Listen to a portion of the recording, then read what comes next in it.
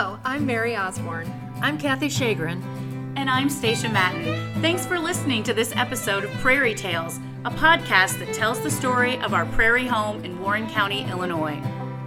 Prairie Tales is brought to you by the Buchanan Center for the Arts as part of its ongoing mission to promote the arts in our region. So sit back, relax, and enjoy this episode of Prairie Tales. Hello, I'm Kathy Shagrin. For this month's edition of Prairie Tales, I am so pleased to be spending time with Lynn Daw, who is probably well known to our Prairie Tale audience. Lynn wears several hats at Monmouth College, but I believe you could say that her time and energies center around discovery, preservation, and a love of history. Lynn, do you think that's an accurate description of what you spend your time doing? Thank you. That's perfect, especially the discovery part. I love that. Mm-hmm. Surprises, gems that you don't know about. Yeah. So before we get into your work, why, if you wouldn't mind, we'd like to know a little bit about you. Maybe where you grew up, your college experience, and then maybe what brought you here to town. Not too far away. I was born and raised in Burlington, so I'm an Iowa girl still. Yeah. My whole family was there. And then I went to college at the University of Iowa, both for an undergrad in history and art history, and then my master's in library science. Then I got my first job in Council Bluffs, Iowa, right across the river from Omaha. Yes. And that's where I met my husband, who many people know, Brian Daw, the violin maker / pilot / alderman / handyman.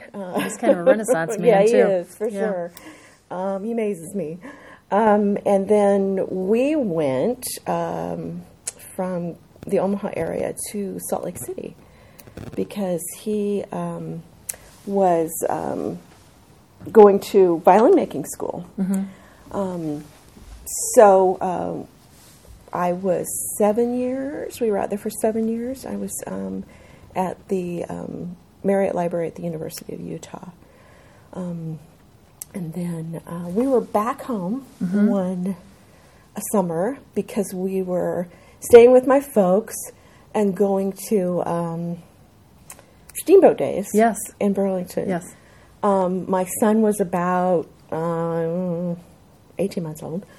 And staying with Grandma and Grandpa, and we'd go down to Steamboat Days with my sister and brother-in-law every evening, and just music and just spending time with the family at home, and then having the little one. I just thought, wow, is there any way we can kind of get back to this area? And went back to Salt Lake and saw the job announcement for Monmouth College, and I went, oh yeah, Monmouth College. So how long have you been back? I just, about 2 or 3 weeks ago, I celebrated my 25th anniversary of the first day I started here at the college. My goodness. So, yeah. So when you started here, was this library, I'm sorry, I don't know this information. Okay. No. Was the library here, or did this get built once you were here? No, this building was built in 1970. Okay. Yeah. But right after I got here, very soon after I got here, maybe a year or two, we did a major renovation. So, yeah, when you said that, when we first met, and you said, what a beautiful building, yes, it's like, yes. And then I always think, yes, it still is. Yes. Well, when I was in school, I spent a lot of time at the Malpass Library at WIU, which is a beautiful, beautiful library as well. There's just something about a library that just, I don't know, it just draws me, but draws a lot of people. What you mean. So before we get into, I want to talk in a minute about what it means to be an archivist, but I was curious because you wear a lot of hats. You wear several hats here at the college. I know that you're an adjunct professor. You are an archivist. You work here at the library.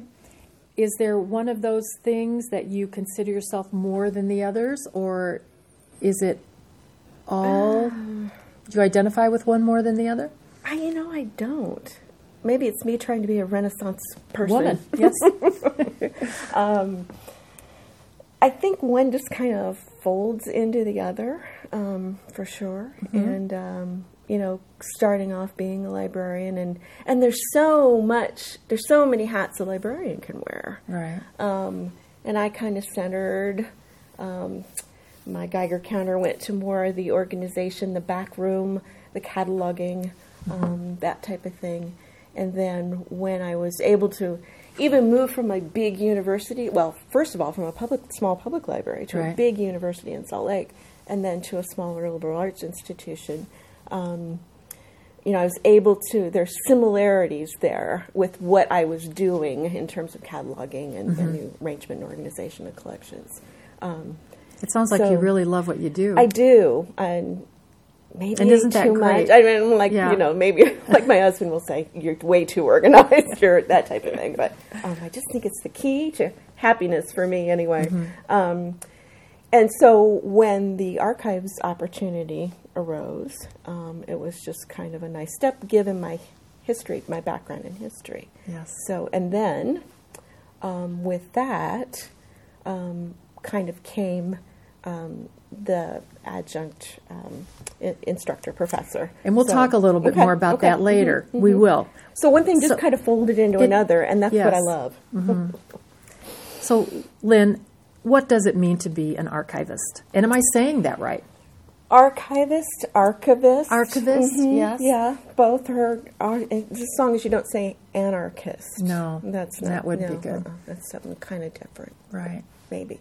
What does it mean to be? For me, it's just, I was thinking about this. It's just, I just love to take care of things. I remember, even before I was really studying history, I went to Europe on a vacation with a girlfriend of mine and her mom and her grandma. It was just a fun girls' vacation. And I remember just thinking, we went to Europe, and just being able to get that close to that history, that older history, yes, which really opened my eyes to history here, which, wait a minute, there's some pretty old history here. Thinking about growing up in Burlington and being close to like the Toolsboro Mounds and all the Native American sites around and that type of thing. But I just remember thinking, I can actually go there and see it and even touch it. There is something about being close to history, about touching something that's real, looking at something that's real. Yeah, just that physical contact. Right. And I think lots of times people think that an archives is a room in the dark that's locked up and put away. And yes, there are reasons why we have to do that, and they're not, that we go in and look at them and all that type of thing. But if I'm doing my job right as an archivist, I'm providing that discovery, maybe in another way, so that we can get to those things and bring them out and use them. It's all about using things. We don't just lock them up. It's a living history. Exactly. It's a living history. Yeah, I'm glad you said that, that it's not, because I do think that's probably a misconception that people have about, you think of archiving something, you put it away for preservation, but that's not what it's for. How would we ever learn about something if we couldn't look and see and touch it and read experience it? Right. And that's been an issue in the last 20 years with digitizing so many things. And a lot of people think, we'll just digitize it. Well, we do, but we don't digitize everything. And even if we do digitize, we don't digitize it just to throw the original away. There's still value to that touching and experiencing the original thing, especially for historians. But you see the power in that for people who just want to look at something. What kind of archives are held here at the library? So Monmouth College Archives. So anything printed, published, if you want to use that term, created by the college in some form or another. And is it open to the public to see these things? So the room itself is not open to the public, but they are in our catalog. We can discover them. People can, ask me. I work very closely with Jeff Rankin, our college historian and local historian. Actually, I just got an email this morning from a student who wants to do a little history on the Monmouth College Band, and they emailed me and Jeff. So Jeff and I'll probably talk to Jeff, and Jeff will probably talk to me, and one way or another. But I will research what's in there or try to find what's in there, bring it out, set up an appointment. they come in and talk to me and get to use the things.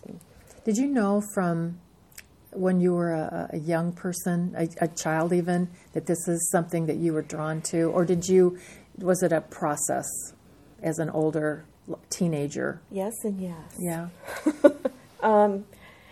So, yeah, I got Because that's a life passion, I think, when it starts as a young person, as a child even. I got a date stamp and an ink pad for like my 5th birthday. That's wonderful. I remember playing library, dress up and no, let's play library. I kind of would have been into that, yeah. Because I still have some of my children's books that I made little date due slips in the back, stuck them on with masking tape, which is horrible preservation issues. And I used my little date stamp. I can close my eyes and be in my folks' bedroom, and my little books were all stacked up on my mom and dad's bed because that was my desk, and my friends would come in and we'd check books out. I know it's bizarre. I don't think it's bizarre at all. I knew at a pretty young age, I wanted to study theater. I mean, I went in as a declared major. I think it's wonderful to have that in you, that you just are so drawn to that you just have to be a part of it. Yeah, and that, information, even if it's not historical information, just getting people that need, which has been fascinating in the course of my career over almost 40 years now, because I graduated from library school in the mid-'80s, and think about the way information has changed since then, Do you think information has changed for the better? I think I'm thinking more of the access to information. Yeah. I mean, we were sitting here in my class the other day, and we get involved in these conversations, and somebody thinks of something, and we don't have to run downstairs and get the encyclopedia anymore. Right. One of the kids in the class just called it up out on Google, and like, oh, good, that became part of the contribution to the conversation. Yes. You mentioned that you're going to be working on the marching band. What else are you working on right now in terms of archiving or? Big projects right now, a little bit on hold because there's always a lot going on in the fall. But I do have, the way my classes are structured, I should have some student help next spring. So I kind of I'm always trying to get students involved, right? Because that's all part of the teaching and learning experience. And it just helps me. Do you actually have a class in archiving? Okay. So I have 3 progressive courses. But my big project, I think, for next semester is where we should finish up some organization to our photograph collection and then actually start digitizing them.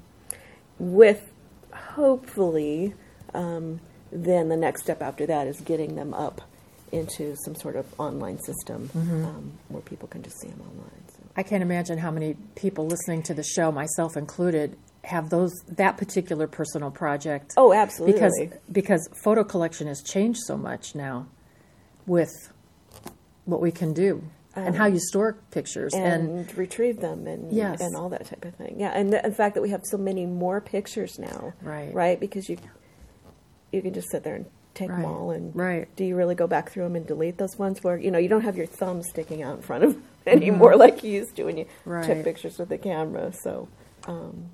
Yeah, and that whole thing fascinates me. How to not even in a sense of an organized archive, how do people individually organize their things like that? What are they bringing to it when they go about organizing? So when you're not archiving here at the library, what are you involved in? Right now we're building a new website. Never done that before. That's a hat I've never worn before. So that's kind of interesting because, again, I like the way I'm kind of through the back door. How is it organized and that type of thing. Will it involve online borrowing or just online looking? That would be very helpful. Access, right? Because we have to. So it's not just a website that says, "Hey, here's the library," but we have to be able to, have students get into our databases of the actual tools that we use that they need for their research and those types of things. So, so it's involving a lot of authentication protocols and, passwords and those types of things. So I'm learning lots of new stuff on that. I'm our systems administrator, so the computer system that checks books out to people or catalogs books, tells you where things are. I work on that. That's kind of decreasing a little bit. We came up on a whole new system right smack during the middle of COVID, and that system is actually one that is shared by 93 libraries in the state of Illinois. So we have a consortial system that we can borrow books from each other from. That's wonderful. So we all kind of use the same software. So that was a nice big learning curve, and even after, what's it been now? Over 2 years, there's still some things we're discovering about that system. So that's kind of there's the ebb and flow of all that type of thing. What else? I'm always covering a desk and helping out with reference and so forth. I'm teaching. I have my class this fall. I'm sure there's a million other things I'm forgetting about. Well, in a minute, I want to ask you about your work in teaching history. But before we move on to that, I did want to ask you a question that if you have in your past or even here at Monmouth College, any projects that you look back on and you think that was just one of the neatest opportunities that I've had, or something that was meaningful to you in your work that you really enjoyed working on? I kind of have two big things, and they're big, like kind of meta big. I'm into that. Because I think I can get a little too wrapped up in being too anal about organizing, so I try to back up and think, okay, where's that really gone, and where's that? One of the biggest, coolest projects I had, especially being new here to campus, was the renovation of this building. Because, again, it really made you kind of back up and take a look at that bigger picture in terms of how are people going to find things, where do we actually physically need to put things, what things need to go next to each other, what else can we accommodate from campus, because this building isn't just the library. It's a lot of other things. We were just talking about your art gallery. Right. Yeah. And we keep them up here, but I think sometimes people miss them. But but totally open to the public. We have a coffee shop, and we have a really nice patio, just kind of nice social spaces. And we have a lot of campus services in this building as well. Our registrar's here, our career services, our student success office is here. And it's not like we try to stick them in the basement and forget about them, but all of our computer people are here. Our IT department's here in this building too, so which is great to have them so close. Because, when you got a problem, when you got a computer problem, it's a problem. They are right here, right. So that was really interesting. Plus, just kind of the design and the flow, the library as a facility. I love facilities. I love. That's why I like to sit in an airport and watch how it works, or, baseball stadium or something like that. I just love that kind of thing. And I think the other big thing, and here's where the Monmouth pipes will probably start in the background, and I might get a little teary-eyed. And I really didn't think about this until last Saturday, which was homecoming. Yes. And I had to work. We were open for 4 hours. Gosh darn it was a beautiful day, and I had to work. But I had been working with some alum on a display for their class reunion, and that was great. But I was just kind of sitting there thinking about, okay, what am I going to do for the next hour until we close? And I looked up, and there's one of my students, one of my very first archive students. And I actually didn't even see her. I saw her husband first, who's an alum as well. And I thought, where is she? Where is she? And she pops her head around and comes running back and gives me a big hug. And, she was, I think, in my first archives class that I taught. And she's a librarian up in Rock Island now at the public library. And she came looking for you, and obviously. She's like, it's almost every year at homecoming she comes back. And just to see, that she's growing not only personally but in her career. And, she didn't necessarily pick, she kind of started off with archives, but then she went to the library, and she went to a totally different type of library. And she got a promotion last year, so it was like kind of neat to see her kind of, poke her along on that type of thing. But, and I've had several over the years. Not a lot, but, that's what it's all about for sure. So, in a minute, we'll talk a little bit more about your history, but I don't know if our listeners realize you and your husband are in a flying club. Yes. We're in a flying club. Are in a flying club. Yep, it's still there. Yes, it is, and it's been wonderful to see that come back somewhat. And that when we had the fire here, that you two lost a plane. Yes. And that you then did some work for the airport. And I was wondering if you would just share a little bit about what you did. I mean, a lot of people know about the fire. They know it happened, but there's been some work there in preservation. Do you mind talking about that? What the hardest part is that there wasn't a lot I could do. Oh. Yeah. Of course, the minute I got out to the airport, that I believe it was a Friday morning, it was still dark. It was late October. I don't even know how long ago it was now. 2, 3, 4 years ago. It was all I was thinking about. I was pretty much, by the time we got out on North 11th, even before we crossed 34, I was pretty much, the plane's gone. I just know the plane's gone.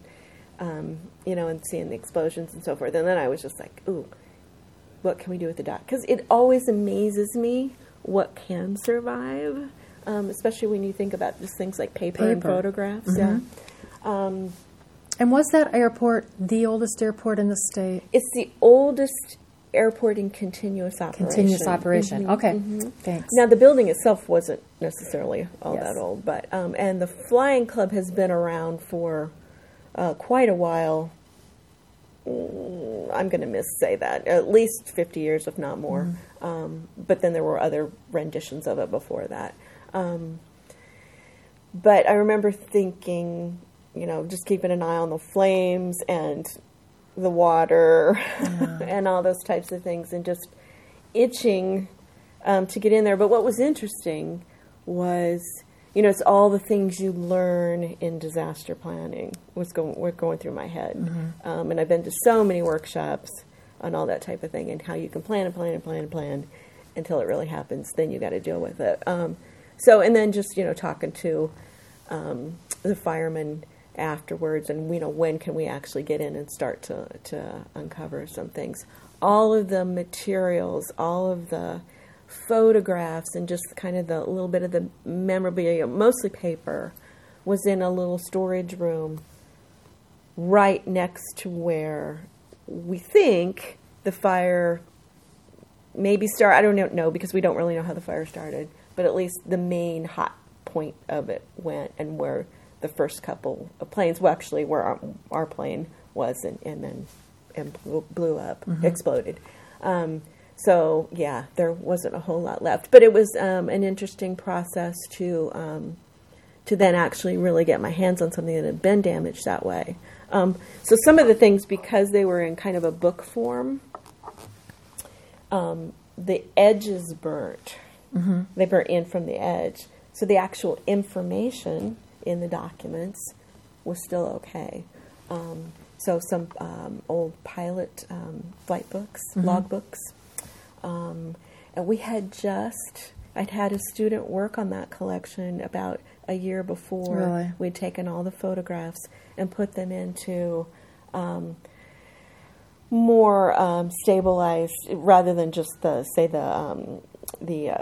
photograph album that you buy, at Walmart or something. We gave them some more preservation type housing, and it was a student project that worked on it, and then we'd taken them back out there.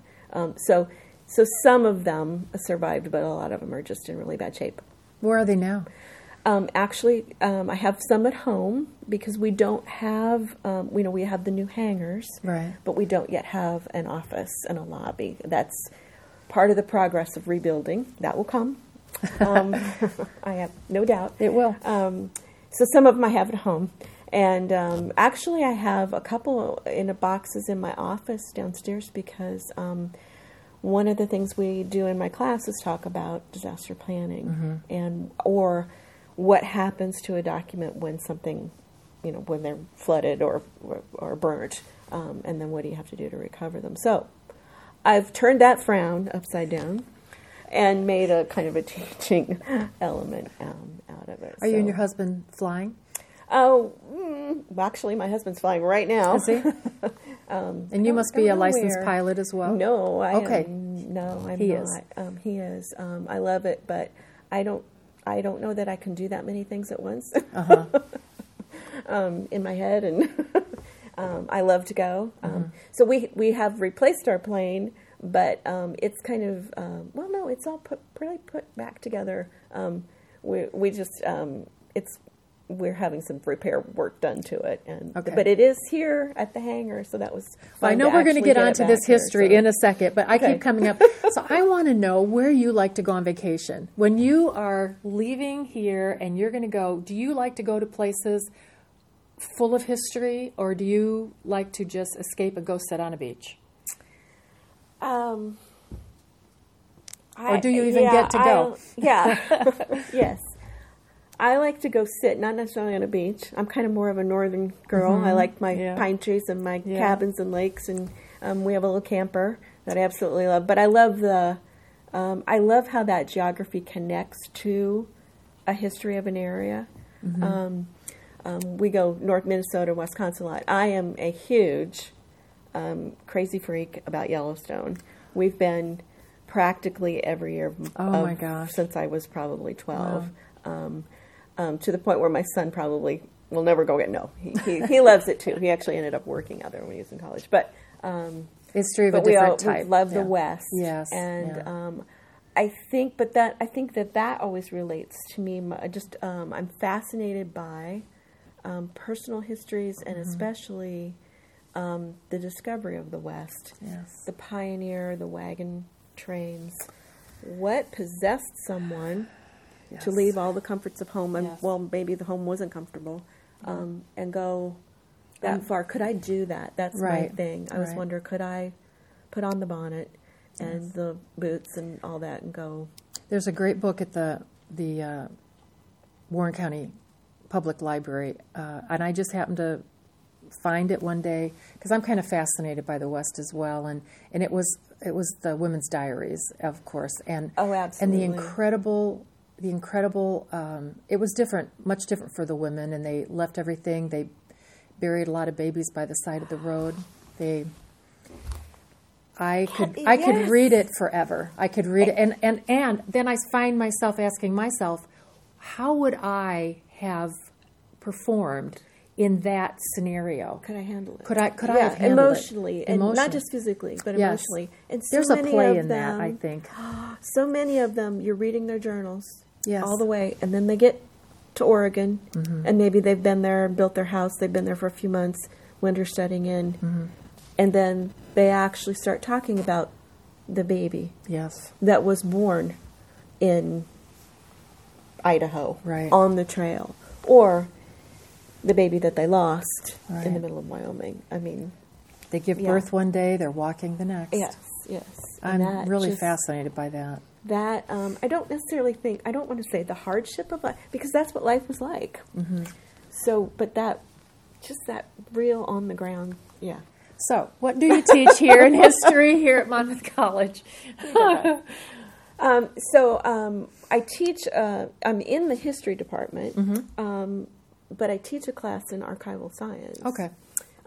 So how to manage archives. What does it mean to be an archivist? What are those theoretical principles of what makes something unique? What do we keep or not keep? How do we decide what to keep?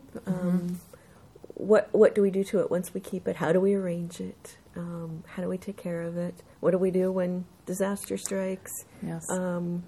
Getting down to the nitty-gritty of like the physical properties of a document, especially another thing that I absolutely love is photography. Not that I understand all the chemistry behind it, but the history of photography as a technique, those types of things. So that's kind of the base class. And then, or the prereq to, if a student so chooses to go forward with that, then we have a practicum class. So they're spending the whole semester hands-on with some project that's in the archives.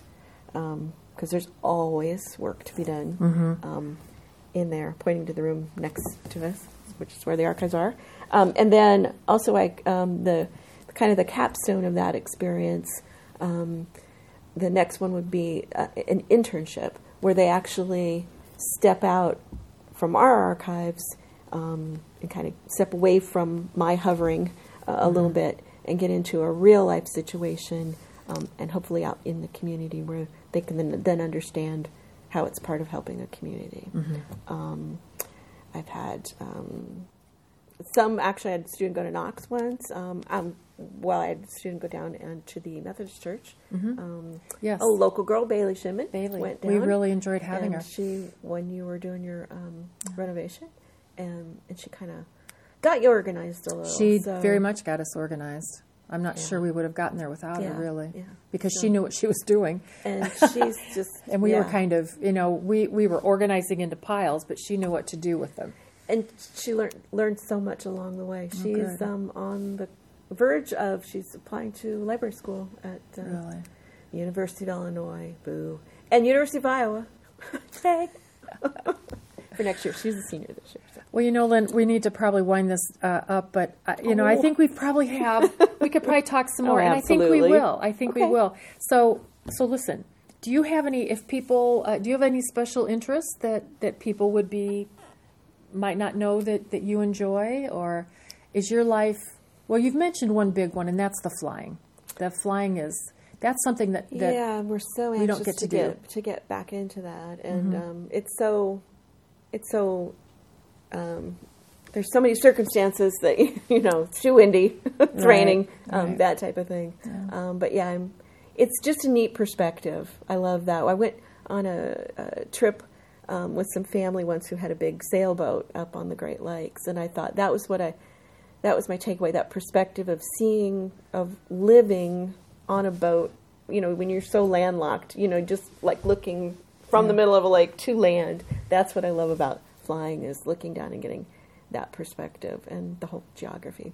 It really fits into your work, doesn't it? And I don't know, I just do kind of your normal librarian things, garden and just knit and sew. My newest big thing, which I never thought I'd be able to do, is upholstery. And I'm actually kind of into boats and car upholstery. My goodness.